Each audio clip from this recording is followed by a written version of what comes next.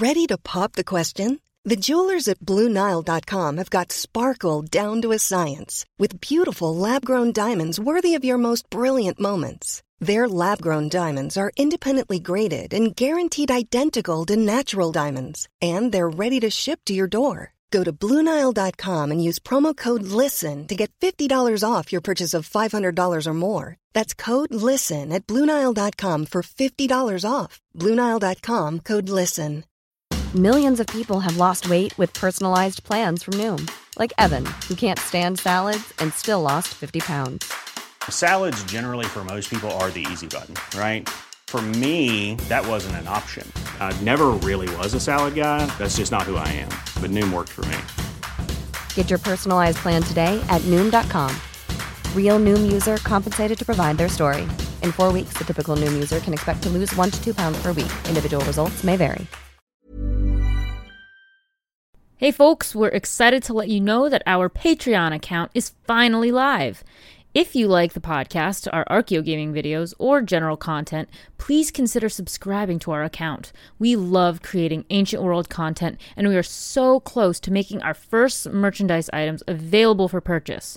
But in order to be able to accomplish our goals, we need a little help. We'd be so grateful for the support, and we have some exciting Patreon exclusive content coming soon. You can find us at www.patreon.com at the Ozymandias Project. So thanks again for sticking with us and listening to our show. Please enjoy the following episode. Hello. Welcome to another episode of Ancient Office Hours by the Ozymandias Project. Trireme Transit is now boarding for all new and returning passengers. Now departing, present ponderings. Next stop is Ancient Office Hours at a library lost in the sands of time. Hey everyone, and welcome to episode 21 of the podcast. This is a really fun week because my guest is Derek L., host of the Hellenistic Age podcast. I so seldom get to speak with other Ancient World podcasters, so it was a real treat to be able to have a conversation with someone who is familiar with what I do on a weekly basis. This was a lovely experience to be able to sit down and talk a little shop about our experiences podcasting using ancient source materials. I was pleasantly surprised to learn that Derek's background is not in classics, so I was able to ask him about his passion for making the ancient world more accessible as someone outside the field. I also asked him about the importance of his role in helping save the ancient studies. If you haven't heard of his show, I highly recommend giving it a listen, because the Hellenistic Age is such a long period of time that schools, unfortunately, are usually forced to skip teaching it. As you'll see in this episode, that's really a shame, because it is a hugely fascinating time in history that most people know woefully little about. Enjoy the episode, and I'll see you all next week. Thanks for joining me this morning, Derek. Pretty excited for this, I will say. Discovered your podcast quite a while ago, and then I've listened to it, and I've just been like, yeah, this is pretty awesome. So I was like, once I started mine, I was like, yeah, I'd like to have this dude on. Seems pretty chill. And congratulations for getting over the initial hump where you have those, I'm recording on, GarageBand with an iPhone microphone. And at that point, it's like, it's pretty pirate radio-esque. So I appreciate you having me on. It's a great privilege to be. I mean, just being in that same position as you were, where, I'm like idolizing people like, Mike Duncan or Dan Carlin, and name your stock figures. I can totally imagine being in that seat that you are right now. So it looks like you're on good track though. Yeah, well, hopefully people keep taking an interest and keep wanting to engage with me. I think that there's always a space for ancient history lovers, which is also why I was like, well, there's people who love this stuff, but luckily, thankfully, there's not like too many ancient history and classics type podcasts, because then if there were just so many, I'm like, well, then good luck breaking in. Yeah, that's the thing where you're trying to find that niche where, I think that some people, if you try to go into it where, I sometimes get people asking me, it's like, yeah, I'm thinking about starting my own history show. Like I'm trying to think of subjects where, I think if you introduce your own take to it, you can certainly break in any ways, but I think that certain topics, like they've kind of seen they face the brunt of it, like trying to start up a history of Rome podcast only you're probably going to have a harder time just by virtue of the fact there's been so many that have cropped up, never mind the big name people will call them. And I think that there are a lot of places in history then, like, even like perspectives going about it where you can kind of break that mold and, try to find a special audience for that. So I think that, that was part of what my aim was for starting the show. And thankfully, as I've kind of gone through the motions here, I've seen a lot of people doing similar or even like just completely different things that I would ever consider. So I'm happy to see that, and it brings everything to a wider audience, which is great. Yeah, for sure. And this is, just in terms of breaking into the history part of podcasting is definitely something I want to get into since we've obviously both done it.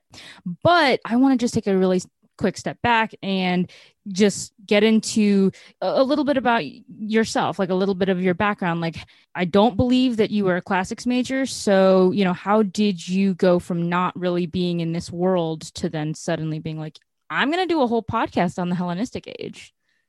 Yeah, that's an interesting question I ask myself sometimes when I see the bills I've racked up and, buying all these books and, but I find that even as a kid, I still always liked history to some extent. I think I'm not sure, I can't remember exactly what avenue I broke through, but I think around the same time as I got into ancient Rome and Greece, and there was a couple books like they were like called DK Eyewitness books, and they were these large books with really big or large color photos, and they had like gladiators and Pompeii, and it just seems so interesting to me. And also being like a kid where you have the time where like 300 movies like that, even though they have their problems, when you're a kid, when you watch something like 300, you just can't help but really getting excited about it, or Gladiator. But when I got older, I don't think I really delved too deep into ancient. Oh, and also when I was also into big mythology guy. So like the big book for me was D. Olaire's Book of Greek Myths, a couple of other variations of that. And I would love to find them nowadays. But those two really were kind of like the starting points for ancient history and, Greece, Rome, and everything in between altogether. Not until I got to about university where I was never into going into do history. I was originally a biology major when I graduated with my undergraduate in biology. But the first real instance where I got involved in the classics was I took an intro to ancient Roman culture course at the University of Manitoba. And professor there, Dr. Robert Now, who's an amazing professor. So, highly, if anyone's in the University of Manitoba, I highly encourage you to take his courses. They're amazing. He just introduced me to a way where it broadened my perspective on what we perceive ancient societies to be like. The general standard mindsets like, gladiators, legions, that sort of thing. But just delving more into that period, I just, threw myself into ancient history. I started reading like Tacitus unsuccessfully because he was super, super hard, Suetonius and stuff. But kind of tying it to podcasting though, I've always been listening to podcasts since I was maybe 13, 12. But when I was in my undergraduate, after taking my ancient history course, I actually stumbled upon Mike Duncan's History of Rome, which is like which is the stock standard. You're like, I'm almost guaranteeing every history podcast is like, yeah, I heard Mike Duncan's History of Rome. I thought maybe I could do that for this, but it took a few years because I listened to several courses, and eventually I was driving home. I still live in Northern Illinois, and it's like a 14-hour drive from my university. And I'm thinking, like, I'm listening to lectures. I'm like, I wonder if there's something I could do like this. I think I could, what would be a topic? And I really loved Alexander the Great. That was one of my recent things I was really getting into. And I've read quite a bit of him over the last few years. And I was kind of formulating in my head, like, I could do this, maybe 10 episodes. And I have no idea how to record anything, but let's try it from there. And then that point, when I got home the next day after I slept until like 10:30, I got up and I just decided to write out a script and, put it in audio. And then I sent it to a couple of my friends. I'm like, well, hey, what do you think of this? I guess I kind of moved from Alexander the Great to the Hellenistic period because I knew so little about it. With the Hellenistic period, it's kind of skipped over in general, in your basic education. Like, I didn't even learn about Alexander in anything before college. It was all ancient Roman Greece. You kind of go from classical Greece And then you skip to Julius Caesar. Basically, you skip about 300 years. And after that, it just, bits of medieval period. But the Hellenistic period was something I had only understood the periphery of through my exposure by reading Roman history books, through Livy. My perspective is like, oh, they're just Greek kings in like Asia and Egypt. And like, that's weird. But I never took enough consideration to trying to see what to do with them because I didn't really know what to go, like where to start with.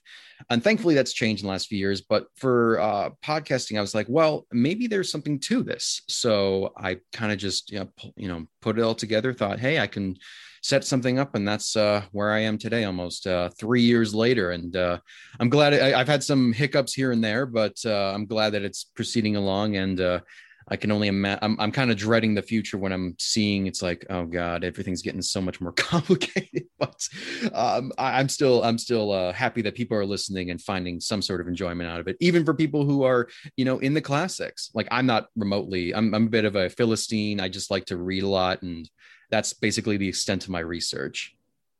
Yeah, that's awesome, though. I mean, I love hearing when people who are not in classics, when they decide to pick up something classical and then do something great with it.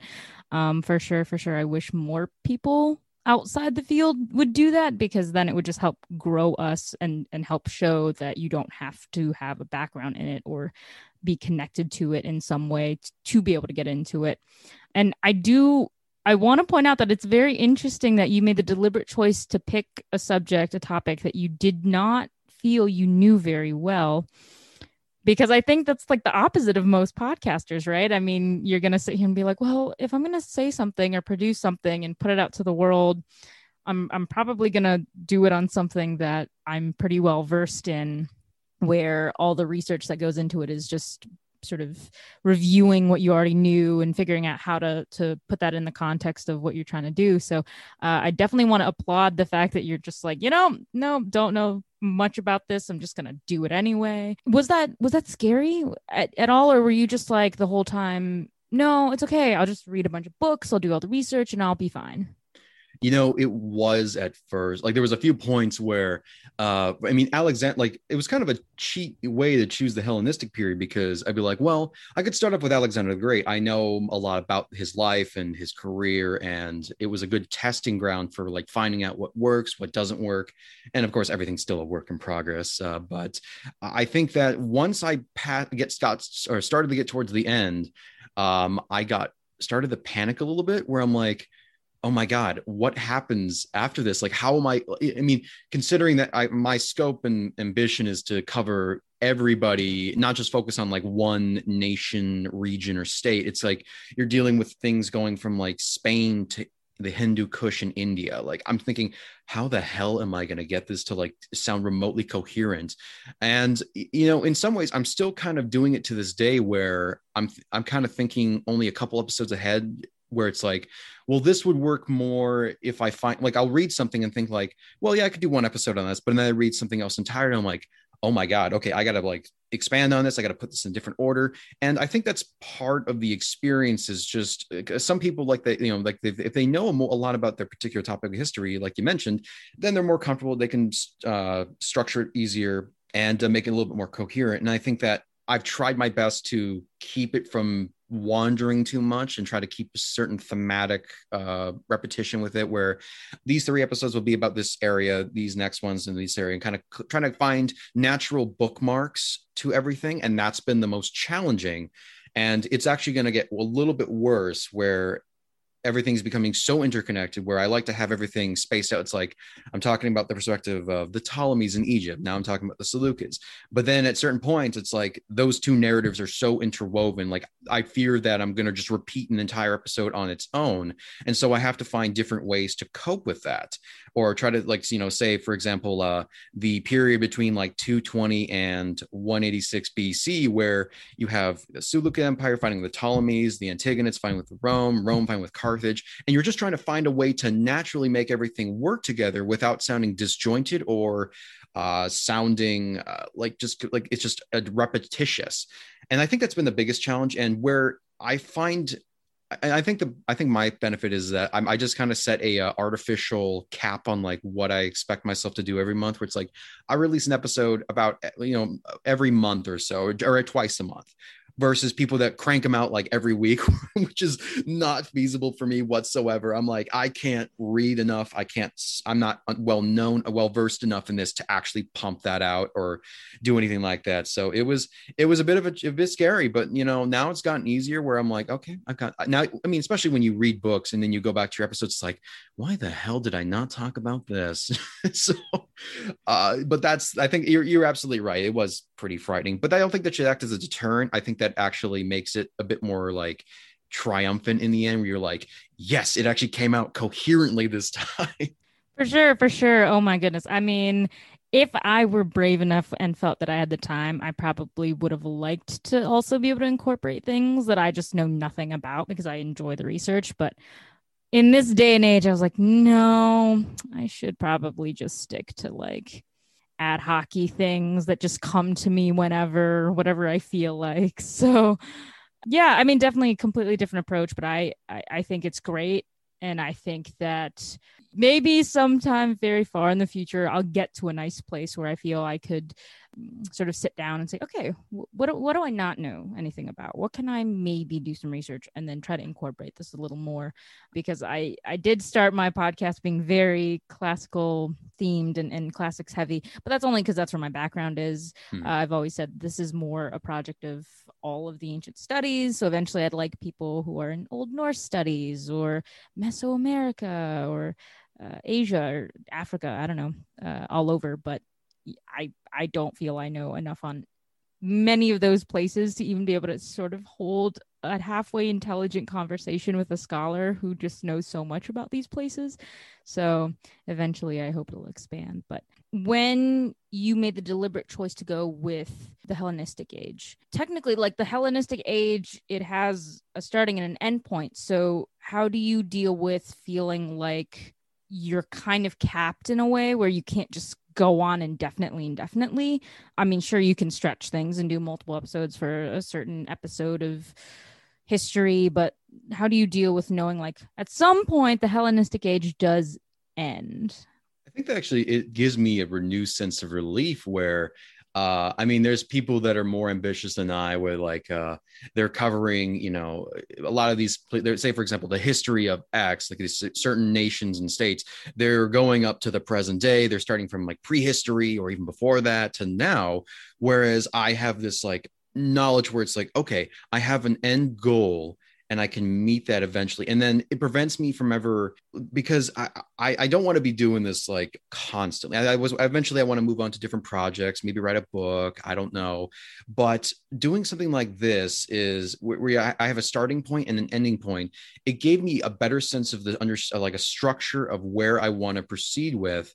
And I think that the Hellenistic period, I mean, there's always debates like, when did it exactly end? What do we count? Like, I'm just going to go with the straight orthodoxy of let's just cut it off at Cleopatra's death and call it a day.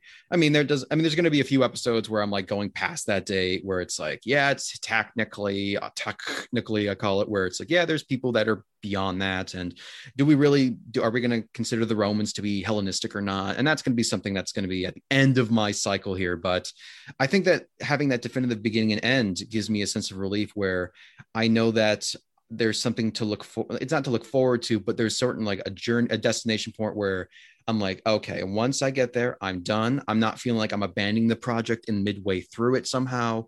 I've gotten to my point and I've said my piece. And a part of me it was honestly between like something like that. I wanted the set date that was like somewhat constrained by time and geography. Was, for example, like the history of late antiquity, which, it's a mess in time period, but started from like 3rd century and end with like the arrival of Islam in Europe and in North Africa. But I think that having that set point gives me a sense of structure and confidence to be like, okay, I will eventually get to the end. It's not like it's going to feel like it's far away. I don't want to feel like I'm abandoning my project. And it's also a nice bookend. There's something really charming about, you start from the beginning of the story and then once it closes, there's a sense of finality to it. And I think it's very satisfying to get through that. Like with Mike Duncan going from the prehistory of Rome until 476 when the empire ends. there's something very satisfying, even especially to lay people, about having like a storybook ending, we'll call it. And I think that's what I ultimately want to do. But even though I'm going to obviously elaborate on, well, technicalities, but I like to have that sort of perception of a storybook ending at the very minimum. Yeah, for sure, for sure. And I'm just noticing. So I pulled up a picture of your podcast logo. So I see it has the Greek. Did you learn any of the ancient languages to be able to podcast, or do you just have like that very rudimentary enough to know what this means or this is to get by? I do know a lot. I don't know as much as I would like to, or as much as I should, or especially pronunciations. That's kind of like my Achilles heel, we'll call it. But in terms of like, in biology, I mean, there's actually, I think they were offering courses now where, you take a rudimentary Latin and Greek to even understand like basic, I guess I need to describe it as just basically root words. And so you understand terminology from, physiology, medical stuff, biology, that sort of thing. But I don't know Greek or Latin as much as I'd like to. There are certain things that pop up frequently. I can kind of get the general picture. And especially when you deal with like coinage enough, where you're like, okay, I understand this means it's a possessive, and this is specifically this phrase and expression. And even like reading it, I can sort of understand the intention and the names behind it. Whereas before I'm like, I don't know who the hell Alexandros is, but where is Alexander? But yeah, I think that's something I would, that is one of those guilty things where I'm thinking like, well, eventually if I, comparing that to classics and like classic students who learn languages, where they get a better understanding, because I think that taking like I like to incorporate primary sources as much as I can, but they're so up to interpretation that I feel almost inadequate, where I'm like, well, I'm kind of getting the secondhand of a secondhand, and I'm relying on this translation to kind of get the general gist. And I try to always add a caveat in like notes or something saying, well, this is just from the translation I'm reading. I'm not an expert in these things. And I appreciate when people are like, oh, you know so much. It's like, well, I read a lot, and that's about the extent of it. So I'm well learned, but not necessarily intelligent. So there's a little bit of a difference. Oh, I think that's fine. I mean, hey, complete A for effort though, because these ancient languages are a bear. Like there's no two ways about it, and that's actually one of the sort of barriers and to entry really into classics, which is something that I harp on all the time, which is it's one thing to be an undergrad, but then if you want to move up in any meaningful way, not only do you need both ancient languages, but then you're going to need to pick up French and German to be able to read those books and do the work. And it's to me, it's insane. I'm like, so you're going to demand of people that they learn 4 extra languages in addition to needing English to then be able to even sort of move up in this world. And so that just makes it so hard. Do you have any recollection? Did they teach Latin either in high school or even when you got to college? Were they offering Greek and Latin? And did you even know that that was a thing at the time?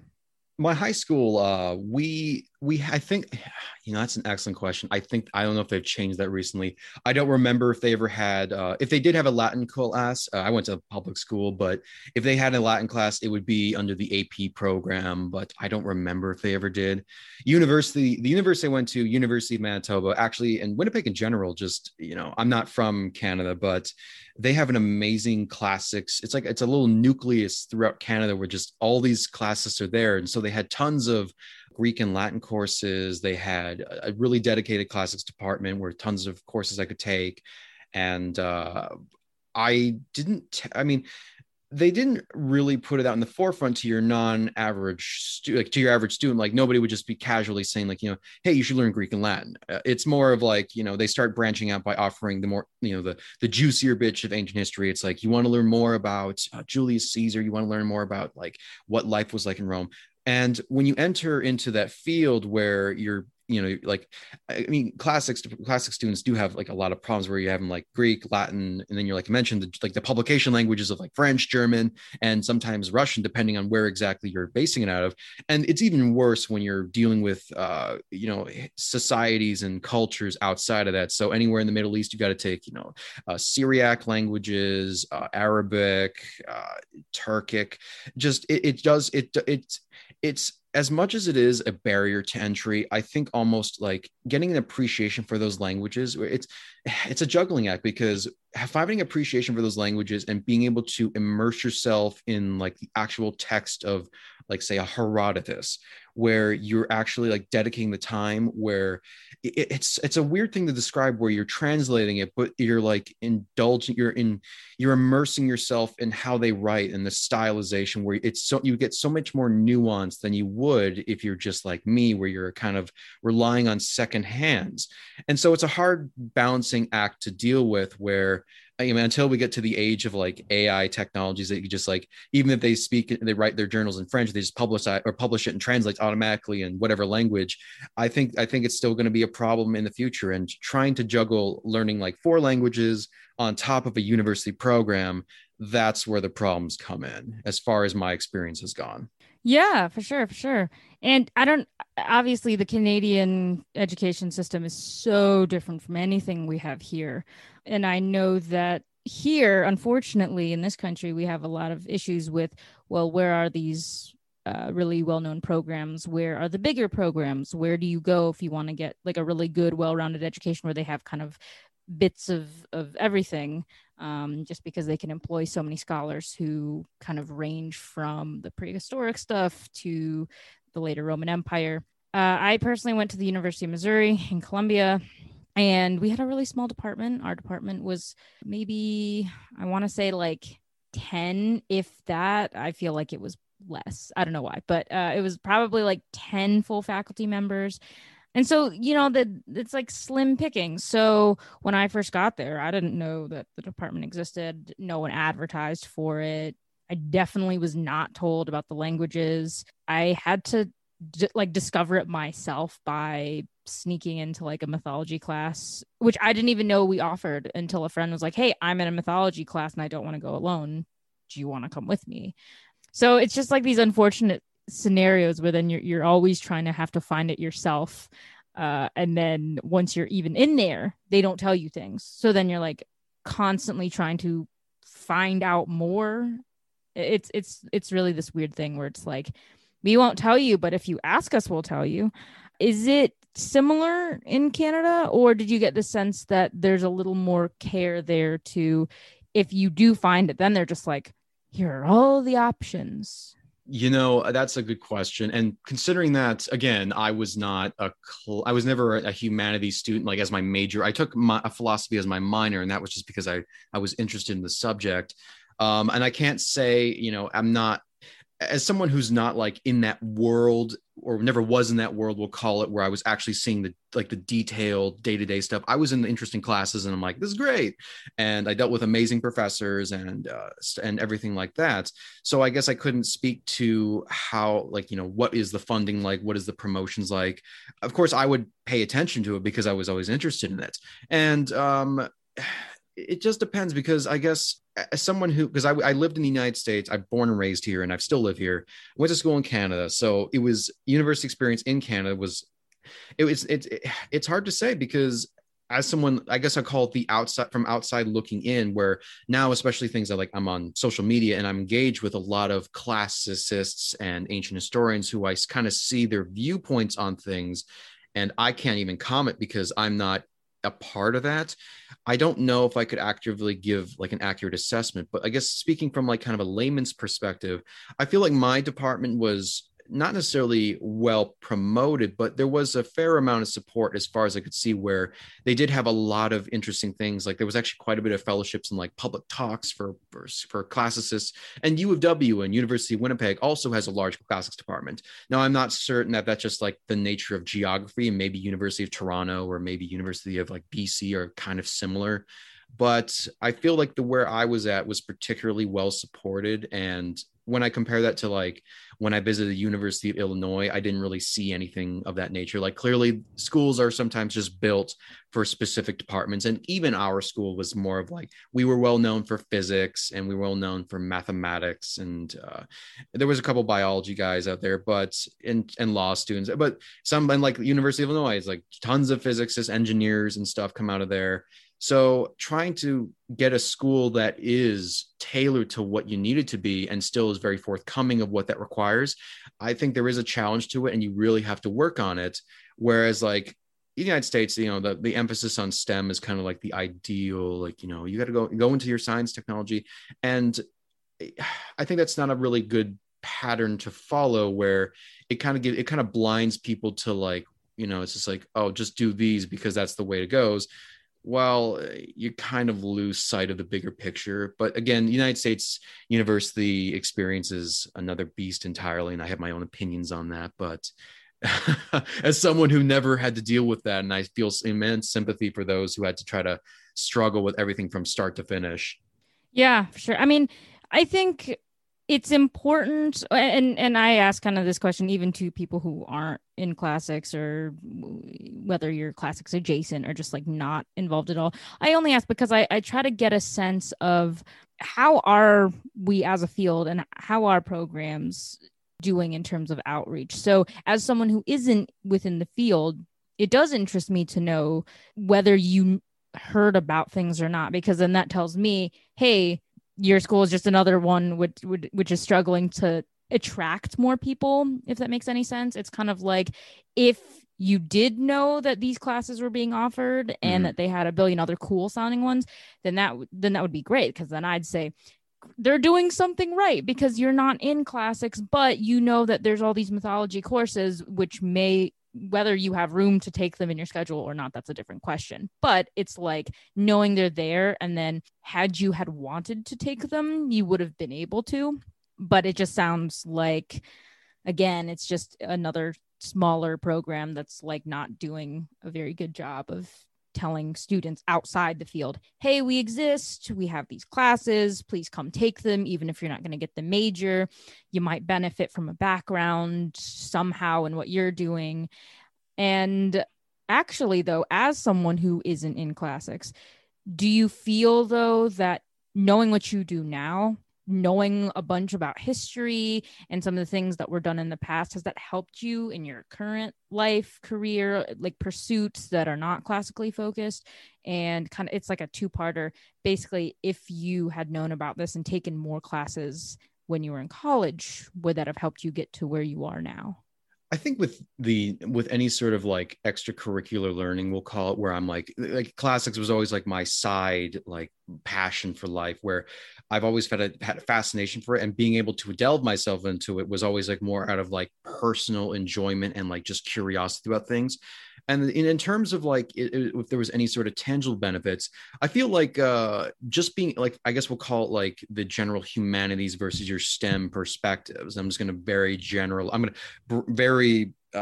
callously generalize things. When you're writing back and forth, where you have these different styles, where if you're writing in the stems from experience, it's very much analytical in the sense of just it's technicalities and technicals, whereas with humanities, applying more critical thinking was always something I appreciated more. And I guess also I took a lot more philosophy classes than I did classics courses, and that was something that always kept my skills up. I mean, I'm not going to say that I'm very particularly like well versed in philosophy or even like specialized thinking, but just being able to consider outside perspectives and consider like how things should be done. And I'm stubborn by nature, and I think this was the tangible benefit for me. We're just trying to like back up a little bit and say, oh, let's try doing something like this. And I think what's funny is like I took my MBA, which is right after I got out of undergrad, and I always have this kind of like sarcastic view on how outsiders reinterpret classics or ancient history. Like there's always the joke that like your average, like your business, like an MBA graduate would read like Marcus Aurelius's Meditations and Sun Tzu's Art of War. And it's like, Well, can you really apply those to a business mindset? Like, I don't think I can get like the surface level. It looks good on a resume. It's like, yes, I read this topic and I really enjoyed it, and I apply it to when I'm conducting my business. It's like, no, you gotta, and that's the problem. It's where, do you find the fault of these like surface levels with classics itself, or do you find that with just people who misinterpret it? I feel like expanding that up just gives me a better perspective of the wider world, where I'm not so tied to a particular belief or system or structure, where it's like I don't particularly identify myself with any sort of like a philosophical mindset. Whereas I think people who are just generally cursory knowledge, they read one book, it's like, yeah, I'm stoic, just which drives me up the wall. It's like, okay, well, have you ever read anything else? No. Well, there's a problem. But I think classic, like seeing what classics do, and I find that with people like the layman, I don't ever experience where it's like people are elitist to me. I've never actually had that, and they've been pretty generous, where they're like, no, they're really open and they're really passionate about what they want to do. Like I asked them, say, could you provide more information on this, or could you send me a copy of your work? And they're just so generous with what they're trying to do, especially for someone like me who's not involved in that world. And I always appreciate where classic students are even like, yeah, I'm writing dissertations on this, like far more advanced things than whatever my little rinky-dink show was doing. It's like, yeah, I really love your work. And there's something sort of so genuine and like really makes me like appreciate it. But I don't know if this sounds like a little bit of a weird digression, but I just think that just my experience with them has just been nothing but positive and supportive over the years. But I guess it's just trying to find that tangible line where these benefits lie. It's hard to say. I just feel like a lot of people, I don't want to say misappropriate, but I think they get the surface level understanding and then they act like experts when they get that, just when they're coming in from the outside. That's from my experience. And I'm a bit of a cynic, not philosophically, but just in general, negative personality type. So that's just my perspective on it. And it's a very limited one, but as far as I've seen, that's how I view it. Yeah, I mean, there's a lot of truth to that. I mean, I see that in a lot of people, unfortunately, but I don't know. It's something I spend a lot of my time pondering, and I talk about quite a bit, which is we are in this age where STEM is so valued, where people are actively telling people, no, you should go do something useful with your life, something that will help you get a job, have a good career, make a lot of money, since that's, what that's all people seem to think about these days. So I've definitely encountered a lot of people who are very happy to sit here and say, okay, well, I read a little bit about this and that's fine. That's all I need to know. I'm good. And then I know a bunch of other people. I have friends, quite a few, who have been in STEM fields who were like, wow, yeah, I went through school and they taught me how to do these very technical things, and I can do math and science really well, and I'm going to get that nice paying job right out of college. But also, I wish that I had felt a little more well-rounded, or I've had people tell me that they wish that they had some kind of knowledge or information that would come from taking some humanities courses that would just sort of help them figure out problems. So yeah, so I'm just fascinated by this idea that we tell people actively, just like, don't do humanities things in school, just take them on as hobbies, whatever, and then go into your career and then go back to it, instead of promoting like a more holistic approach to it in terms of, well, I think you should go into STEM because we absolutely need people to do STEM things. But I think all STEM majors should have to take some kind of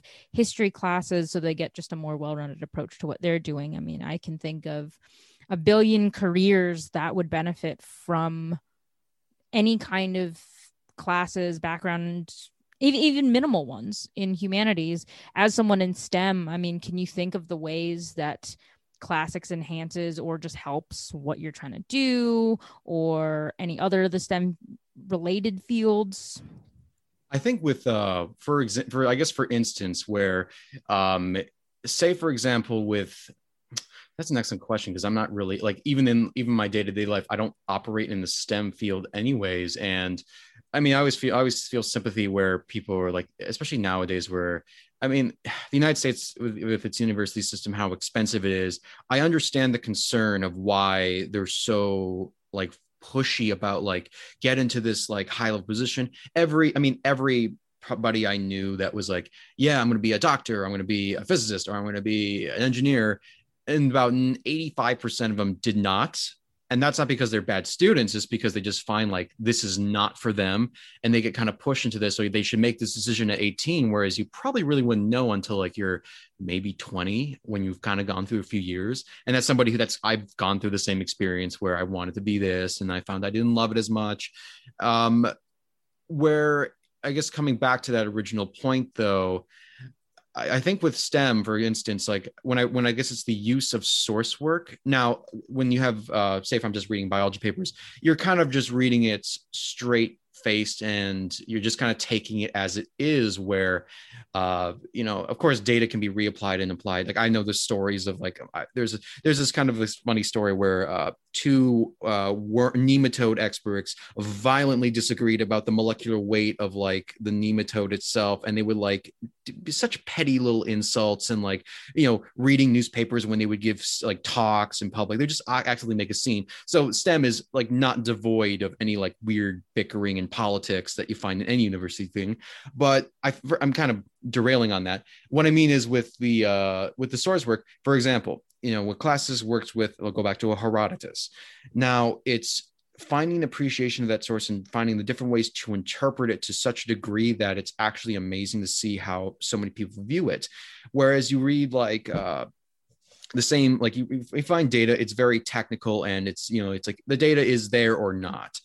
And you have much more to work with in a broader perspective. And so when you find yourself devoid of those tools of critical thinking or analysis, or like what the historian has to employ, especially ancient historians, where you're so devoid of any sort of like actual tangible information beyond, like there's that famous metaphor of like the drunk person looking for his keys under the lamppost because that's where the most light is. I think that really implies, and it requires a lot more of like lateral thinking and like a different way of approaching it versus just data. And I think STEM kind of suffers from that, where you're very much like it's very much by the books, and there's not really as much room for creativity or an expression of creativity. We're very standardized and rigorous, and I think there is benefits to that. But I think the humanities in question it allows for that more flexible thinking and approaching things differently than how they normally are. And again, I just went through my undergrad as a STEM student, and I was in biology, which is a little bit softer than, even though it's a harder science than like, let me rephrase that. I don't want to insult my friends going on here. It's a softer science in the sense of it's not a lot of it. Incorporates behavioral, it does incorporate mathematics and the like, but it's just the way you approach things that I find that humanities allows you to improve on. And it's sorry if it sounds like rambling, but I feel like there's this almost intangible, tangible benefit of being able to consider outside thinking and perspectives and incorporate that in how you function and you behave, where it gives you more tools to work with. And there's never a problem when being given more tools to work with versus like just hyper specializing in one thing. And then when you find that particular tool is not useful, where do you go from there? And I think that that's what a more holistic or well-rounded education kind of gives, is it gives you more ways to approach things and how to be a better problem solver overall. Even if you're not like looking to specialize, I'm looking to study specifically, Plutarch's Lives or the philosophy behind, Epictetus. It's just being able to experience it and being able to come at it with a different perspective. For sure. Yeah. I mean, I think there's so much truth in that. I get some version of that every time I talk to someone, which is great. So I just love being able to now say, hey, I have someone who was in a STEM field, be able to tangibly back that up. And it doesn't just sound like, oh, yet another classicist or ancient historian just trying to make a case for themselves that they're very important. So yeah, it's great to be able to have your perspective on that, just as someone who was not in the field. So it's always nice to have those voices around. And so turning a little bit to now that you're firmly in this world, you've been podcasting, I think you've said for like 3 years now. Yeah, 3 years this upcoming April. And or I guess it'd be like the last week of April, but it's like how time flies. Who knows? I was thinking when I first started, I'm like, oh God, let's see if this lasts like 3 months. And then here we are 3 years later, and I'm no better than I was before. Well, marginally better. I'll give myself a little bit more credit than that. You had to have been doing something right to last this long. I think I follow a similar schedule as your show, because we release about twice a month as well. So I was like, if I do things right, or if I can follow someone who successfully carved out a spot, then I'll feel good if I'm sitting where you are in about 3 years, hopefully. So now that you've been podcasting and involved really in learning more about the classical world and just engaging with people in the fields, does it bother you now when you watch things that are not historically accurate, any sort of TV shows, or read things in books? Or are you not to the point where most of us are kind of just going around pissing people off because we're being so pedantic about everything? Just, oh, that's not right. This is off. This is terrible. I get those moments here and there where it's more out of just like, it's me pointing at the screen, but like, I'm talking about, like, for example, my buddy and I were watching Gladiator last year, and I'm like, hey, wait a minute, that's a Persian symbol. That doesn't belong here. And it's more just like out of excitement, like I can recognize it. I kind of just shut my brain off. And like, I hate using that expression, but I literally just turn my brain off and just try to enjoy it for what it is. Because like, there are problems like when you have the representation of the ancient world in media, where I would like to certainly see something that's really realistic, or not maybe realistic, but has a very strong degree of authenticity to it, where you're never going to get anything 100% right. I mean, you just can't. I mean, we just know so little, and it's a lot of extrapolations. And given the nature of Hollywood and budget cuts, you gotta reuse those Roman costumes every year. But for example, like when we had, I guess I've talked about this a couple times on my show, and one of the examples I like to bring up is either like HBO's Rome, or the more disastrous Oliver Stone's Alexander film, which, yeah, I could just, for those who aren't listening, she just grimaced. There are a lot of problems with that film, but there was a dedication and attempt to capture the authenticity of the ancient world that I don't think has been really matched by any movie. Well, certainly not matched the movie in the last 20 years, but in the last however long that cinema has gone around.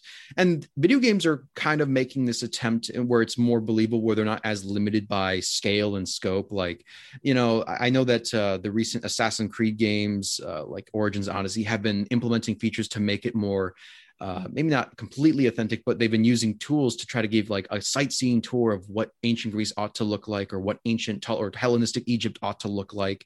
And I feel like there's a certain level of like, I think people appreciate it more, where it's like, oh, wow, that's really cool. Like, so this is how it should, it should more be like, as opposed to our generic perspective of like, you go from like the scale of like a 300 to like it did have problems, but there was that recent Netflix miniseries called Barbarians, where the Romans actually speak Latin. I don't know how well they speak it, but they do speak Latin. And that's a huge step. And I think it gives people like more of appreciation of like, wow, this is like a different angle, where, I mean, you can only go so many years with seeing the same version of like a Cleopatra or a Julius Caesar without kind of getting bored of it. And I'm waiting for the day where they kind of expand more into the Hellenistic period outside of the very end of it. But no, it doesn't really bother me. And I do get annoyed here and there, but that's just more like me being pedantic, or it's like, well, it really should be like this. I've had these arguments on the internet with like regular TV shows. Like, I just don't want to deal with it all the time. I've learned to get less upset about things, and I like to make fun of it, or I like to discuss things like how they should be, as to way to like kind of like teach people. But I don't like just sitting at a screen going like, this is wrong or this is stupid, because it's a movie. What are you going to do? Yeah, I definitely have to battle that, because the common reaction from a lot of my friends at this point is, don't ruin this one for me, please. Just let me watch it. And I'm like, I'm sorry. Okay, I'll keep my criticisms to the bare minimum. I think by now most of my friends do not want to watch the Brad Pitt Troy with me, because they know I'm just like, I can't keep my opinions to myself. I mean, I can keep it together for maybe the first 10 minutes. And then it's like, when you start to get to the meat of it, when they first introduce Sparta, the first shot you see is water and like a ship and a harbor. And I'm like, this is not Sparta. Sparta is completely landlocked. Why would you do that? And then I diatribe for like 20 minutes, and they're like, I'm missing half the movie. Can you just shut up now? And I'm like, okay, I'm sorry. So that often happens to a lot of us. So I think it's good that you have that perspective to be able to be like, okay, well, if I point things out, it's more of excitement. It's not just pure criticism. to the point where you annoy everyone who wants to watch things with you. And I'm really glad that you mentioned the Alexander movie, because I was actually going to ask about that. So thank you for saving me the time. I saw that it was recently made available on Netflix, and I saw it and I put it in my list because I was like, I've seen this 1,000 years ago and I don't remember a lot about it, but I'm like, I want to look at it with new eyes. But I do remember certain things about it. But yeah, I think there is definitely an appetite for things that are both entertaining but also can still be educational. And you mentioned the Assassin's Creed games, and it's interesting. Are you aware of archaeogaming? What that is? It's a new subfield. I've heard a bit about it where I've been exposed to like the tweet verse of it. But I know that there's been recent things where like there are a lot of channels that have carved themselves little niches by like going through video games and specifically talking about the way they're perceived in history. And especially like Assassin's Creed was a good one where they'll just, use it, or they use like Total War, for instance, to like illustrate, oh, this is how, like, they use them for documentary purposes, and I'm friends with one of the guys who's made something like that, and I can see why, because it's a way to be visually eye-grabbing without, like, for me, there's a certain cap of like what people would appreciate me. It's like I talk about all these spectacles and things, but it's like I'm not really visualizing it. So I'm really curious to see what they're doing for video games and how they're going to kind of progress further with that. And I think there is plenty of opportunity to kind of build on top of that, where you do have an audience for it, especially that's, gaming is kind of this more interactive medium which grabs more attention, and being able to combine like this more authentic, we'll call it authentic perspective or approach to it. And I think there is a lot of things going for it. Now, of course, there's a difference between like authenticity and like historical accuracy when it comes to like, this is how the general thing it feels like versus like the nitty gritty details. Because if you did that, then you wouldn't have that much excitement, relatively speaking.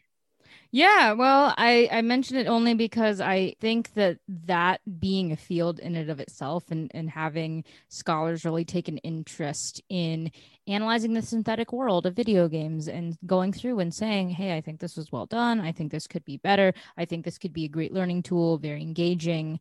I think it's great that there's so much good reception. And I think that just speaks to the fact that people are very eager for things that are accurate and that can also just be kind of fun, right? I mean, I don't think I turned to video games to be like, yeah, I'm gonna just like sit here at this video game and learn all about this period of history. Obviously you have to take creative license, but the fact that there is appetite there is so nice. It's so wonderful. And I'd imagine that you would find particular interest in Origins just because it's right there at the end of the Hellenistic age, really. Yeah, I'd say for me, I'm definitely more of an Odyssey player, just because that's more where I'm situated in history. Very much a 5th century Athens kind of person. But I'd love to see more things like that. I'd love to see more things like that involve language, especially language, just because we don't have anything that really simulates the environment where you can just be around the ancient languages that are sort of dead at this point. But I think, that also requires massive buy-in from then game developers and people who we still have to get on board and convince that, hey, yes, keep doing this, but also try working with us and making it a little better. But I don't know. I think it's definitely improving, for sure. So one thing that I did want to kind of touch on is the Hellenistic age, as you just mentioned, does not do much outside of the end. I mean, it's just so popular. Cleopatra, Julius Caesar, all the famous figures that we hear about, read about, see things about. If you could pick one period within the Hellenistic age that you would love to see anything done in, what would that be? I have, I guess the easiest one, if we're speaking in terms of like the creation of like media, I've always tried looking for I think you couldn't do another. I mean, there's reports of Netflix doing another Alexander series. I think we've kind of trodden that ground. I think we're good on Alexander. let's move to the period of Alexander's successors. I think there is a lot of opportunity there I think that's a period where you can actually have, again, I hate using this like analogy, but it's like a Game of Thrones of the ancient world. But it is where you have these colorful characters and personalities, and it's so like this politics, intrigue, warfare, and it's like such an intensive cycle where it runs 40 years and you have all these personalities going through it. There's duplicity, intrigue, characters you can kind of root for, underdogs, natural bad guys, we'll call them, quote unquote bad guys, where everybody's pretty terrible in this time period. And I think there is a lot of opportunity for that. Now, the question is like, how can you do these kind of things? I don't think a movie can really succeed at that type of thing anymore unless you're willing to do multi-movie parts. Like even Olive Stone's Alexander, as much as I love, and I would recommend catching the final or the direct, like the ultimate edition. Those are considered the best versions, and I actually love those movies.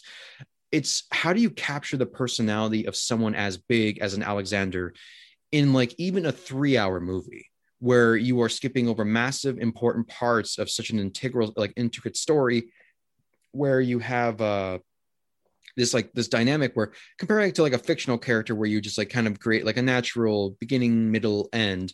This like creating a TV series, I think, is something more like a high budget TV series is something that would make more sense in the long-term perspective. And I think studios, though, are generally more risk adverse, where they want to stay kind of in general fields where it's like less money and less willing to dedicate it. Taking risks like that is starting to become bigger again. Like Netflix, like throwing their money at everything that kind of moves just to try to see what works. I'm waiting for somebody to try to adapt the Wars of the Successors. Like, I already have like the beginning picture. You just have like everybody surrounding the bedroom of Alexander, and then all of a sudden like you don't see his face, but then you just see like the setup for it. I think that's something that I would love to see. In terms of anything else, you'd like to just see some sort of tale like on the Indo-Greeks or the Greco-Bactrians, but we just don't know enough to even like fill in the picture. I just don't know. I think that I think everybody's kind of rooted to Cleopatra and to Julius Caesar. I think more so because we recognize those names, because Rome is infinitely more well-known than anything in the Hellenistic period. And by extension, Cleopatra through Shakespeare and through Plutarch is tied to Rome. Will we see anything of the Hellenistic period? I hope so eventually. But here we go again, where we have another, like I think the Gal Gadot Cleopatra movie is coming out, and then there's another Alexander TV series. We're starting at the beginning and ending of it. we're never actually going into the Hellenistic period proper.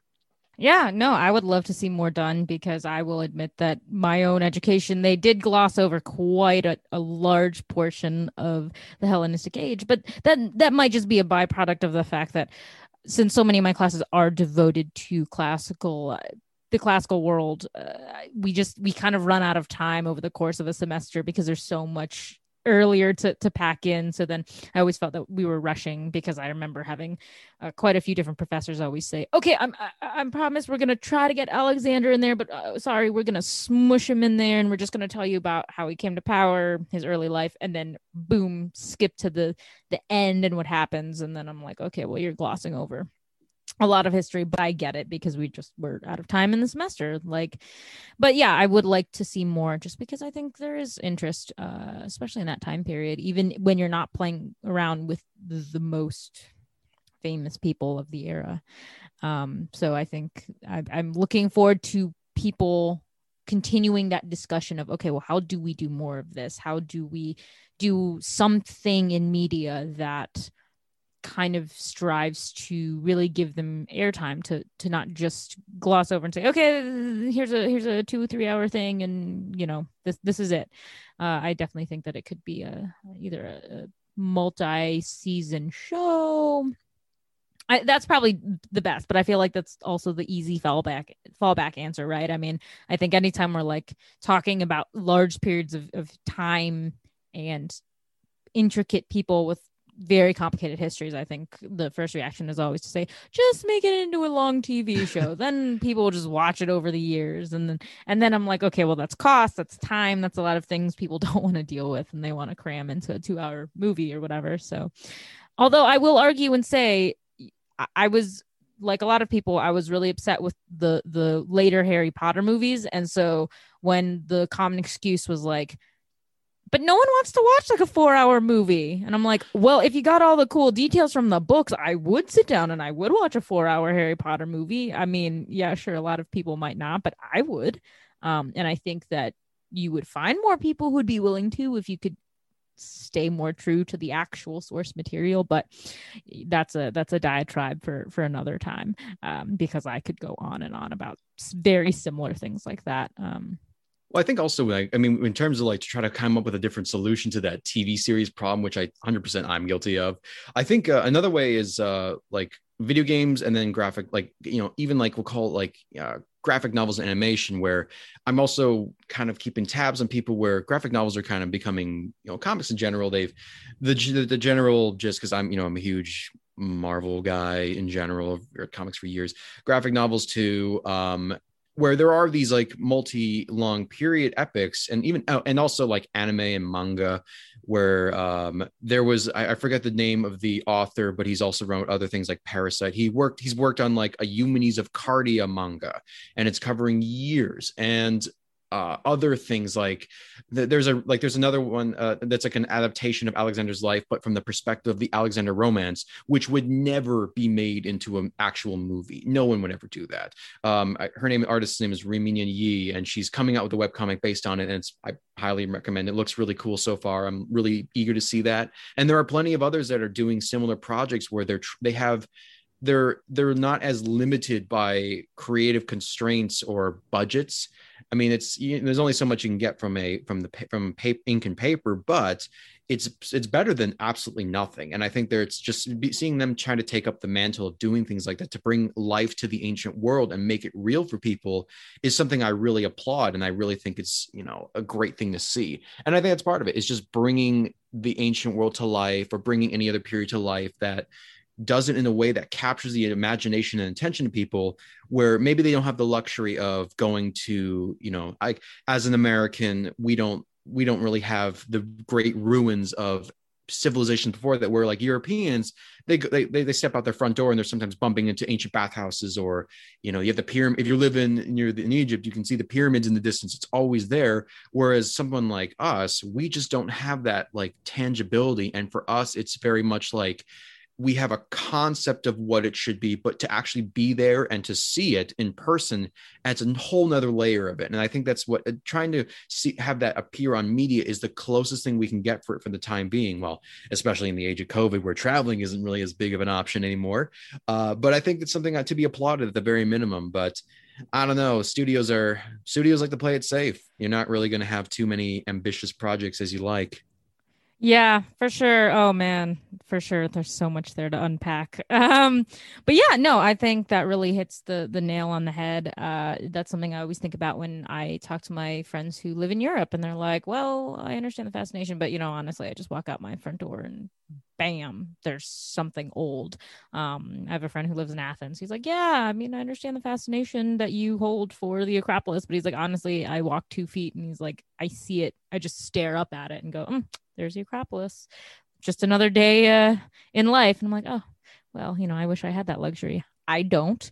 I mean, we do have some things, but for whatever reason, I think more people are just in love with the idea of going out your door and seeing either the pyramids or something, instead of a bunch of Native American burial mounds, which are super cool if you go look at them. I think I'm also in Illinois, actually. I'm from Chicago, so I can go.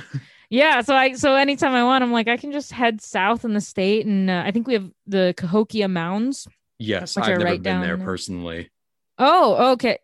Well, me neither, actually, I'm ashamed to say. But in going to Missouri, I have to go right down past St. Louis and make the crossing there on the highway. So I always see the sign for Cahokia, and I always think, man, we do have like archaeological things here. I just don't take the time to go see them, and I don't know why. But anyway, yeah. So at the end of each podcast episode, I have each guest read Percy Shelley's version of Ozymandias. And after that, just if you could, I mean, you know, I don't ask people to do research before, just because I'm like, I prefer getting the like the hot takes on it. Like what just immediately comes off, what does this poem mean to you? What do you think it means? And is it just a nice poem, or does it actually have some deep messages in it?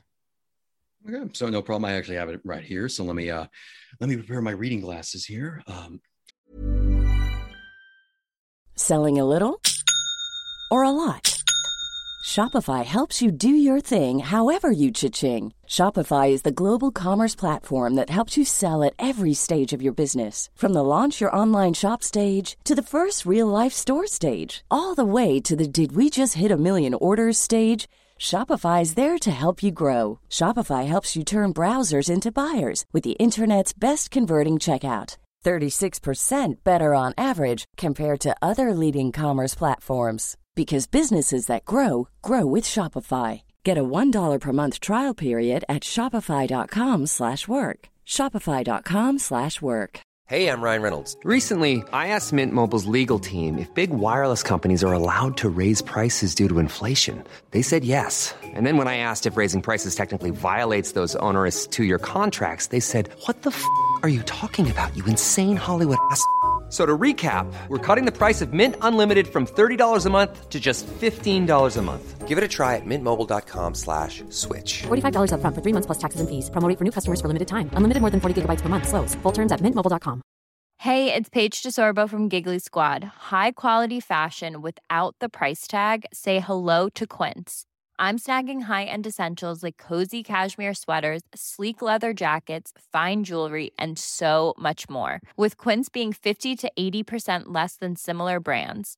And they partner with factories that prioritize safe, ethical, and responsible manufacturing. I love that. Luxury quality within reach. Go to quince.com/style to get free shipping and 365-day returns on your next order. Quince.com/style.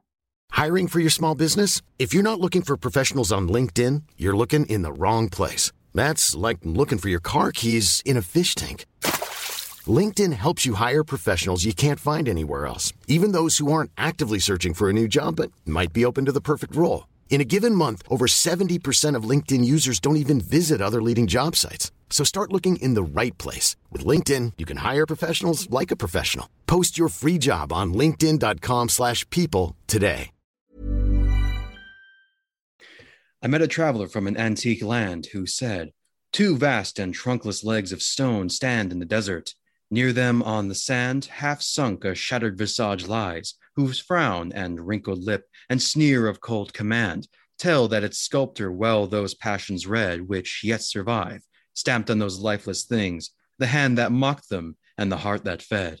And on the pedestal these words appear, my name is Ozymandias, King of Kings. Look on my works, ye mighty, and despair. Nothing beside remains, round the decay of that colossal wreck. Boundless and bare, the lone level sands stretch far away." Ooh, that was intense.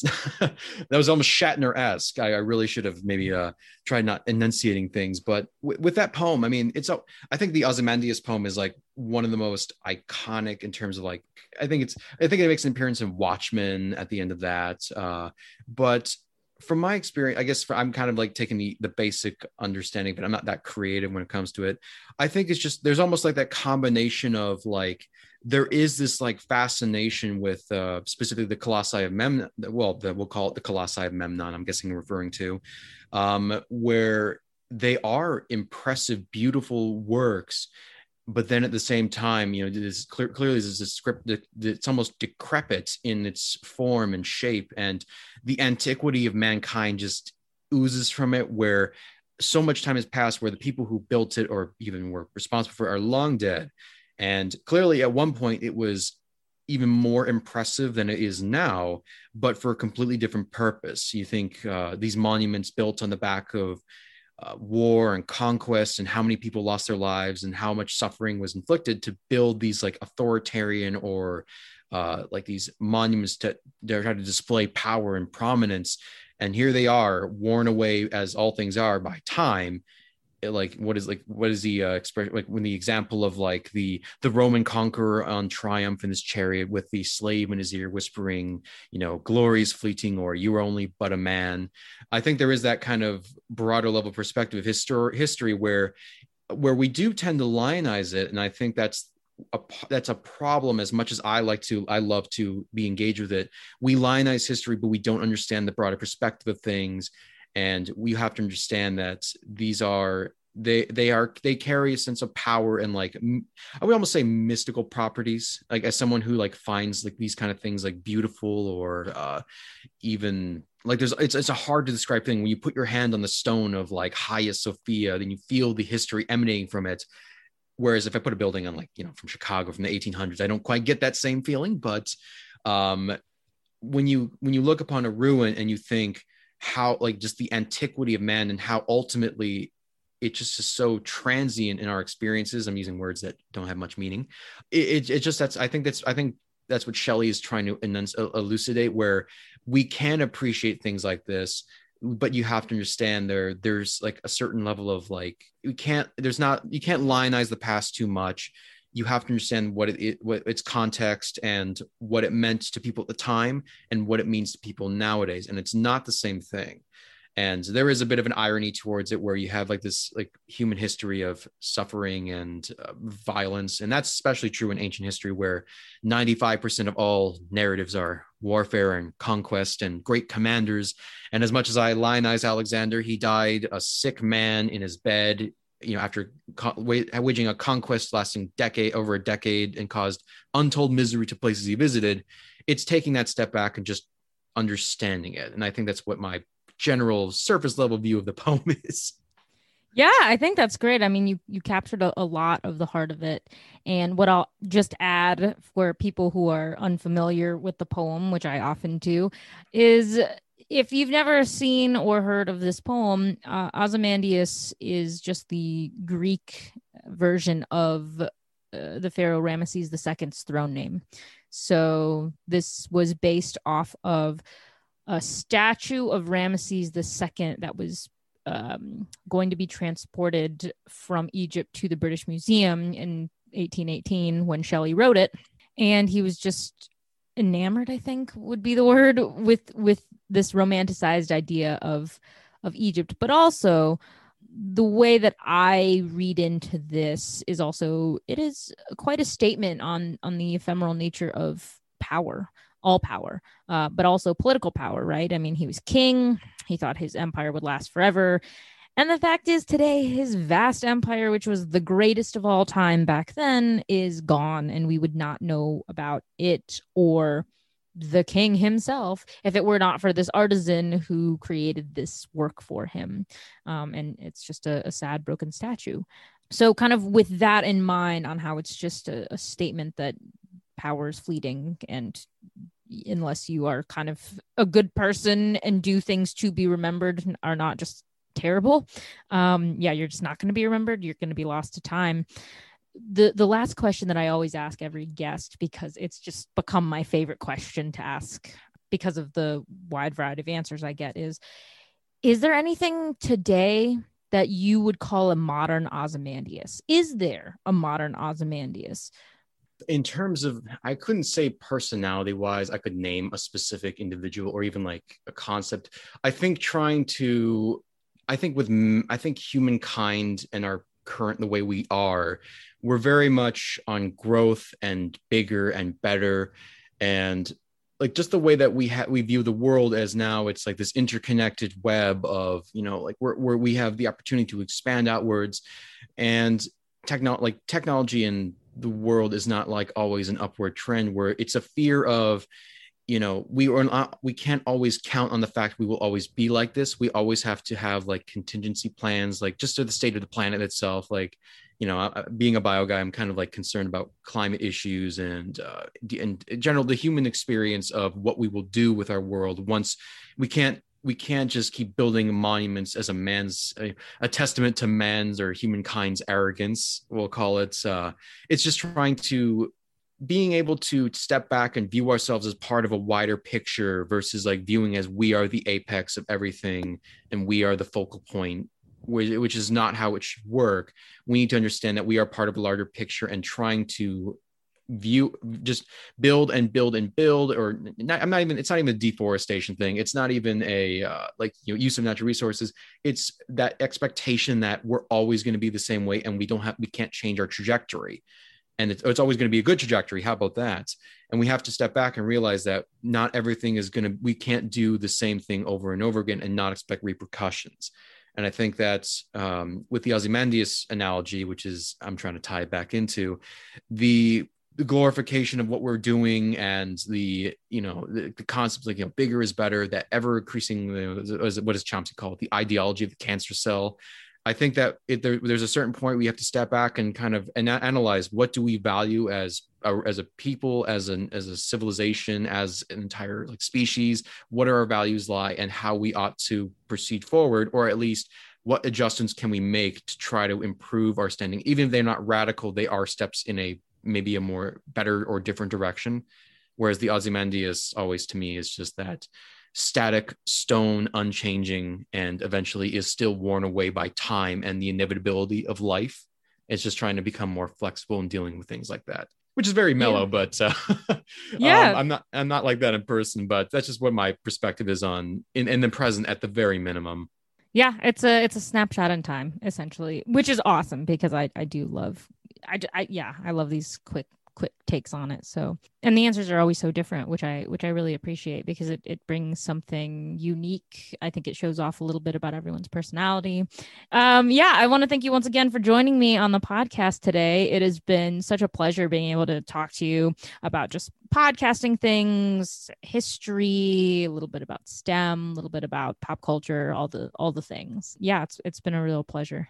No, thank you so much for having me on. Just having the opportunity where people are reaching out, and I feel like that my work is making somewhat of a difference, even if I'm not I'm, as someone not in the field, just having this general attitude from the classics community where it's so supportive and so appreciative of even little things I try to do to maybe expand the opportunities it is really wonderful. And I do appreciate you for inviting me on. It's been really, really fun. Trireme Transit is now departing ancient office hours. Next stop is Present Ponderings. I met a traveler from an antique land who said, 2 vast and trunkless legs of stone stand in the desert. Near them on the sand, half sunk a shattered visage lies, whose frown and wrinkled lip and sneer of cold command tell that its sculptor well those passions read, which yet survive, stamped on these lifeless things. The hand that mocked them, and the heart that fed. And on the pedestal these words appear: My name is Ozymandias, King of Kings. Look on my works, ye mighty, and despair. Nothing beside remains. Round the decay of that colossal wreck, boundless and bare, the lone and level sands stretch far away. Hi, I'm Daniel, founder of Pretty Litter. Did you know cats tend to hide symptoms of sickness and pain? I learned this the hard way after losing my cat, Gingy. So I created Pretty Litter, a health monitoring litter that helps detect early signs of illness by changing colors, saving you money and potentially your cat's life. Pretty Litter is veterinarian developed, and it's the easiest way to keep tabs on your fur baby's health right at home. Go to prettylitter.com and use code ACAST for 20% off your first order and a free cat toy. Terms and conditions apply. See site for details. Planning for your next trip? Elevate your travel style with Quince. Quince has all the jet-setting essentials you'll want for your next getaway, like European linen, premium luggage options, buttery soft Italian leather bags, and so much more. And is all priced at 50 to 80% less than similar brands. Plus, Quince only works with factories that use safe and ethical manufacturing practices.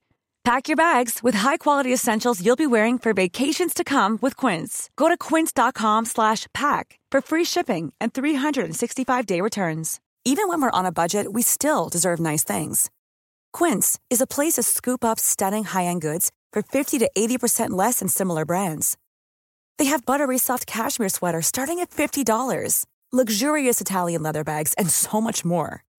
Plus, Quince only works with factories that use safe, ethical, and responsible manufacturing. Get the high-end goods you'll love without the high price tag with Quince. Go to quince.com/style for free shipping and 365-day returns.